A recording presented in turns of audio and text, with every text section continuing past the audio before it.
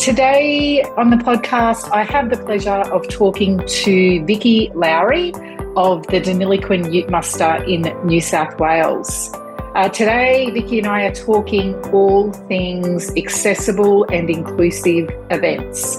Now let's dive in and chat to Vicki. Prior to 2019, we thought that we ticked all the boxes. We had accessible, or we called them back then disabled, toilets within the festival arena, in the camp area. We had disabled camp areas. We had companion path systems set in place.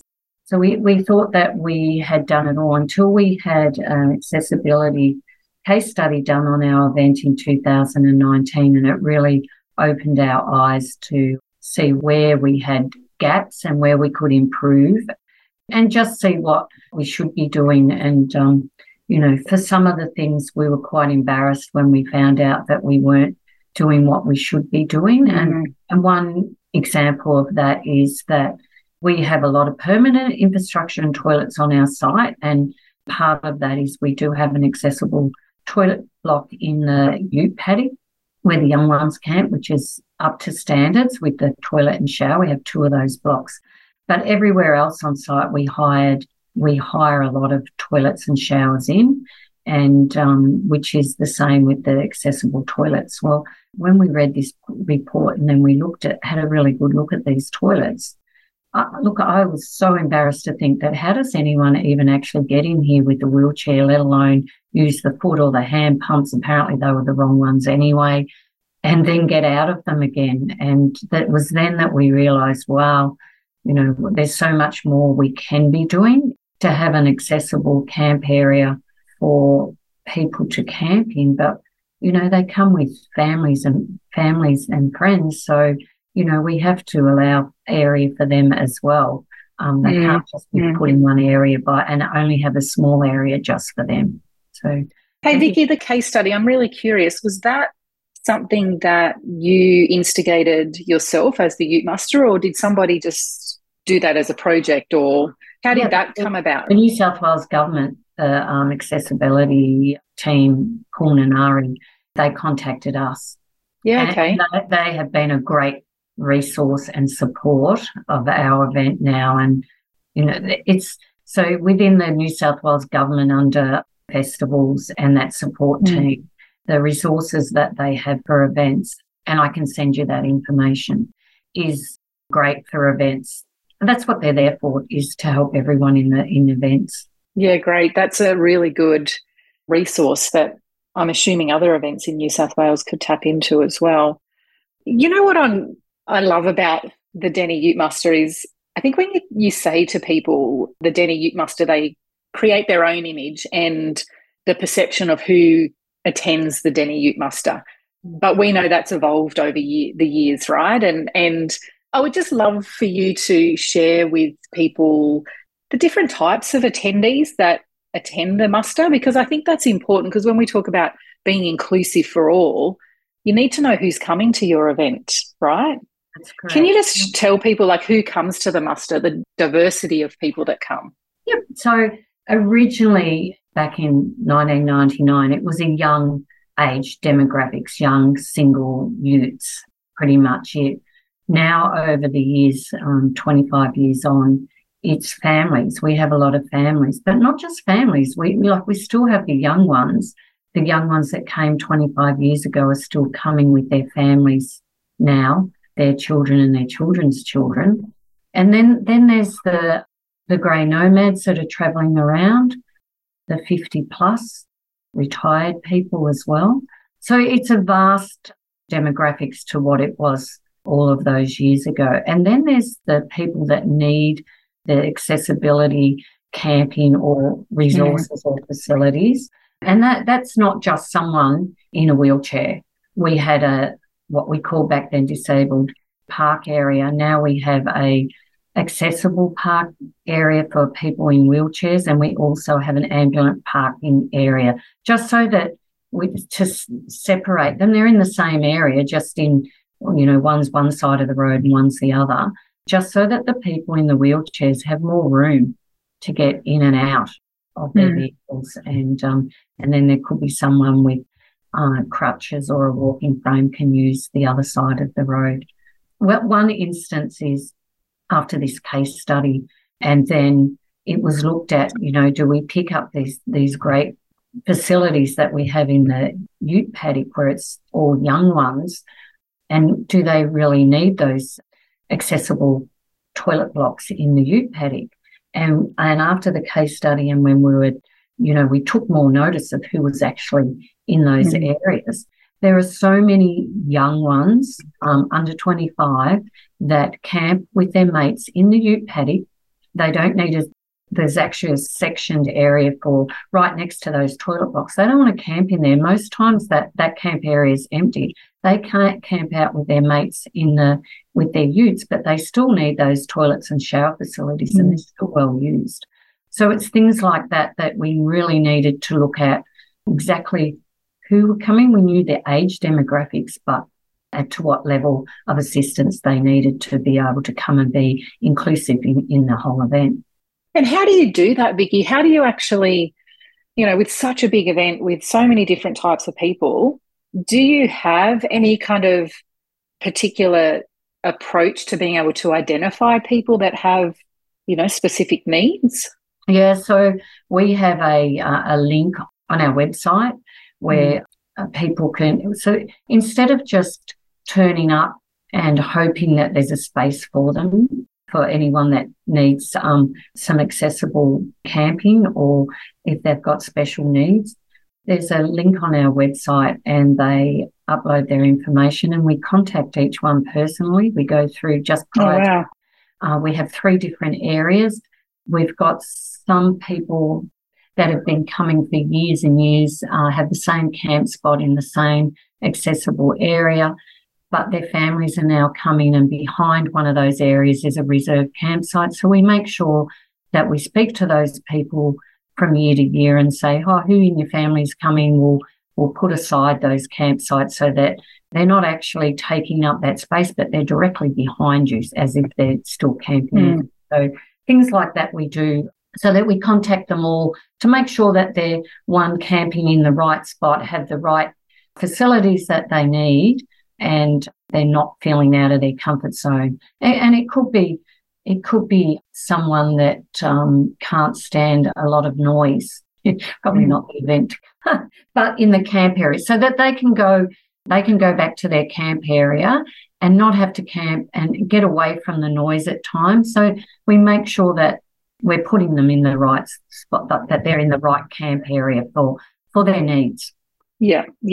One of the other things that sticks out in my mind from the Ute Muster was the family area. It's probably changed. I attended the event years ago, but there was at that point, it was a marquee, and it was so if there were, breastfeeding mums, or, mums that had little kids and they just needed a space to get away and just kind of let the kids chill. I remember that, and that really stood out for me, because I think sometimes when we think about accessibility and inclusiveness, we don't often think about just that example, mums. They have specific needs, right? They have to be able to go baby change rooms and, and you talk about family. So that to me stands out a lot. I'm keen to understand what other things you do, for other people that have specific needs. So we have, that's the group called Fusion from Finley run that family centre. That still is a big part. Yeah, great. It's actually grown. That area has grown. Last year we had a fenced white picket fence.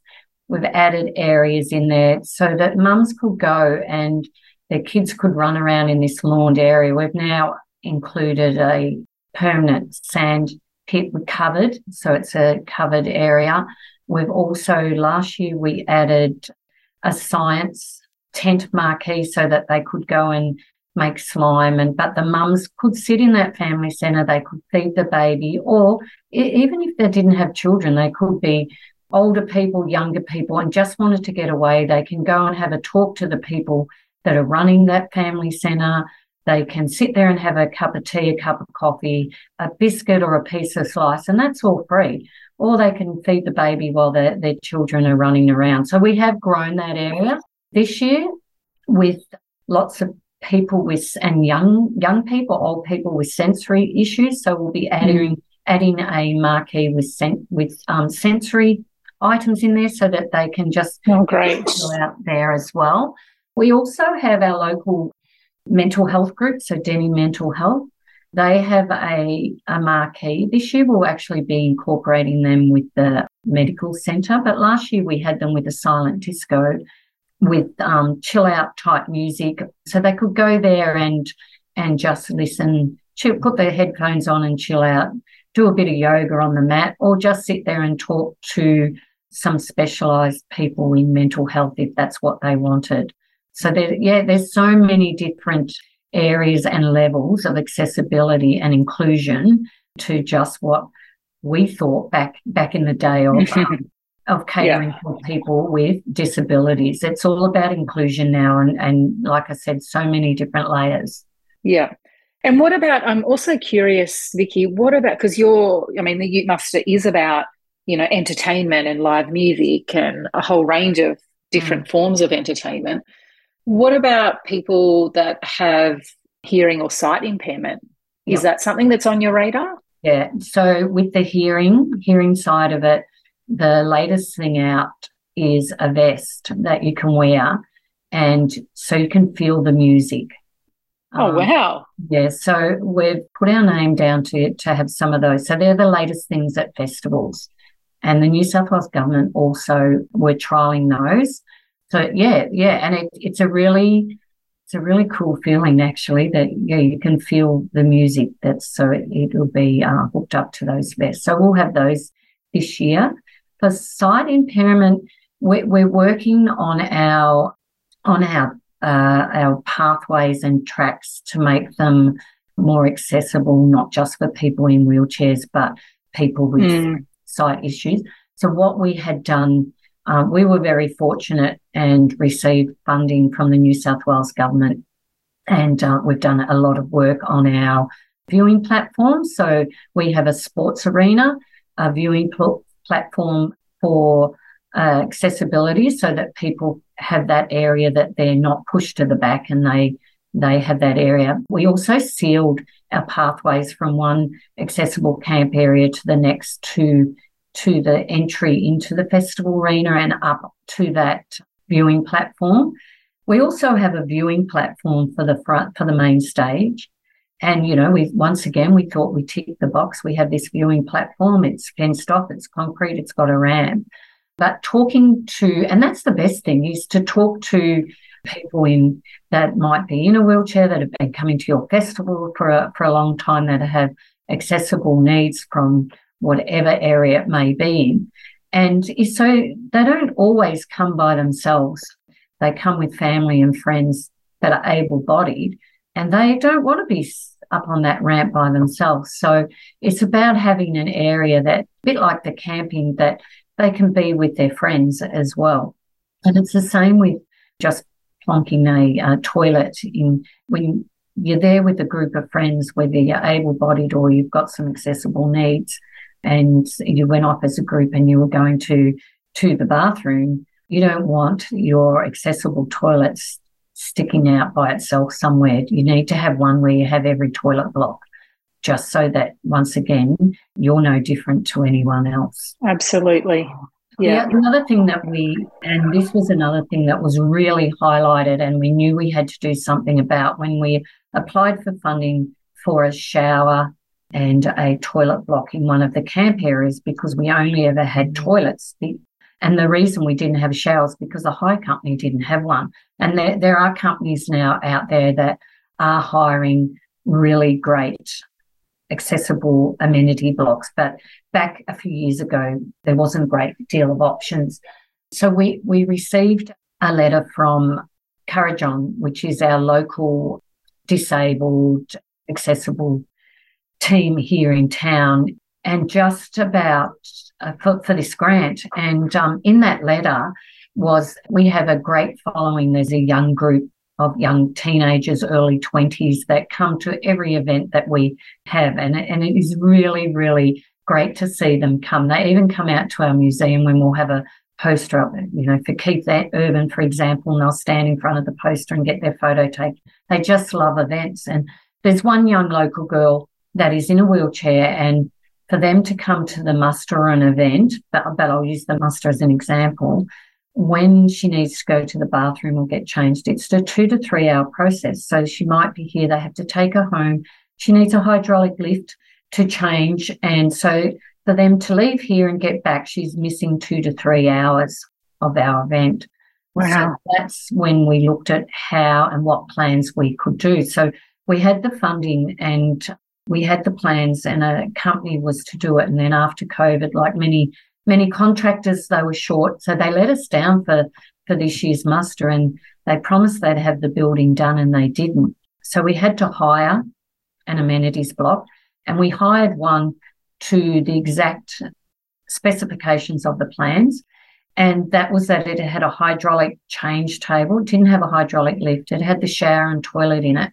And it worked out in our favour because we spoke to the people in that camp area, and one guy who's been coming for years in his wheelchair, and he said it takes him an hour and a half to have a shower, go to the bathroom.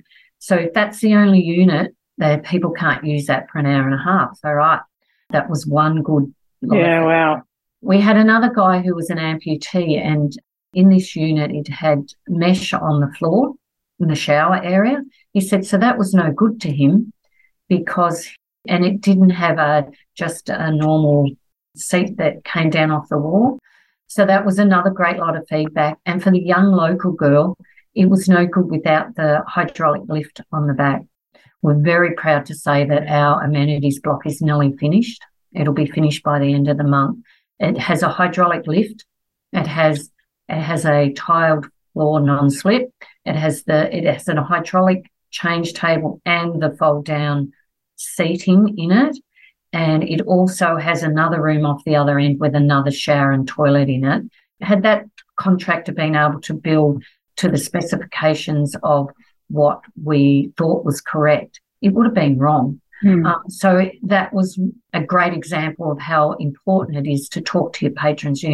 We've got this great inclusion plan and we've got a wish list, and it doesn't all happen overnight. And don't think that you know what everyone needs, because we certainly didn't. Yeah, I love that. And I was going to ask whether you have a plan or a bit of a roadmap, to guide you, because you're right, there are so many different things, and it's so great to hear, that you get that feedback and you have the ability to get that feedback. I think that's the biggest thing, is because every event's different as well, right, in terms of the type of people that are coming. So it's also about knowing who's coming to your event, speaking to them, understand their needs, and then having a plan around that. What the people that we have come for the Deniliquin Ute Muster are different to a one-day event, our event like Play on the Plains, where they're younger. And then we hosted, in conjunction with TEG in December, we had Keith Urban as part of his world tour here, and the demographics were different then. They were older, and then when you have an older demographics they come with multiple health issues. And it's not just, like I said before, it's not just those people in a wheelchair. So it's about, we learnt from that to have an event like that if we were to do that again, a one-day event with an artist that attracts a multiple age, but a lot of older age demographics, that for accessibility, they have to have their own entrance because of the amount of vehicles that they needed parked in the accessible parking area. Yeah, so it's really looking at the data and the people in your event as to who's coming. And by having that, for the muster, by having that link on our website where they fill out the form, upload it, tell us what their needs are, they can request what area that they go in. And for people that have been multiple times, we get to know who's in there and who comes. But for new people, they might often tick the wrong box. So that's why we speak to each one individually and advise, we've got a better spot, we can move your family here. If you need a quiet area, this is where you're better suited. I love it. Vicky, you've given so many great suggestions. I love what you guys are doing. And I think the thing you said towards the end there around, you've got a plan and you can't achieve everything at once, but you've got that wish list. I think that's a really important message. Do you have any other final tips for event organisers around accessibility and inclusion? You've given a ton already. Look, the main thing is just to really highlight that you can't do it overnight, as much as you might have that list and you want to do it all, and to listen to your patrons, talk to them. And you can, to begin with, you can do it. You can make an area accessible and inclusive to everyone without spending a lot of money to begin with. It might just be marking out an area, hiring some track mat to make your pathways more accessible. The hiring of the toilets, that there are companies now that have much better toilets than the little blue or whatever grey coloured that aren't much bigger than the normal single toilets. There's a lot more out there now. So it's about having a look and contacting go to other festivals and see what they're doing. We're big on doing that, is going and seeing what's out there. Yeah. Thank you, Vicky. Two key I've taken a lot away from that. I was just writing notes. I love that idea of those hearing vests. I want to have a look into those. I think the two big things for me were knowing your audience and not being scared to talk to them, and I think that getting that feedback all the time, I think that's so important. And the other point I love is that, and I've heard this at other events as well, is just because they may have an accessibility need of some kind, it doesn't mean they want to be separated from everyone else. So it's about thinking, how do you integrate them into just the crowd? They don't want to be singled out as, oh, you're up on this platform or you camp here. It is about that whole, how can your event be inclusive for all, whatever type of person that may be or whatever needs that they have. And I think that's the way to look at it. There's also whether they're younger or older, but some people need to be included. They may not look like they have any accessible issues at all or any health issues. They might look like an able-bodied person, but it's about listening to them. And I think that's why, to have that link on your website, or if you don't have a website, on your Facebook, for them to be able to contact you. So every event and every event space is different. So it's really good to be able to have that information up there and say, our events in a paddock, we have this, it's not an all-weather, just to let them know and access exactly where they're coming to as well. Absolutely. Yeah. Thank you so much, Vicky. That's excellent. Okay. Thanks. There you go. Another great chat with an inspiring event and event organiser in regional New South Wales. Thank you, Vicky. Make sure you check out our other episodes in the podcast for great insights and thought-provoking conversations on best practice event management in regional communities.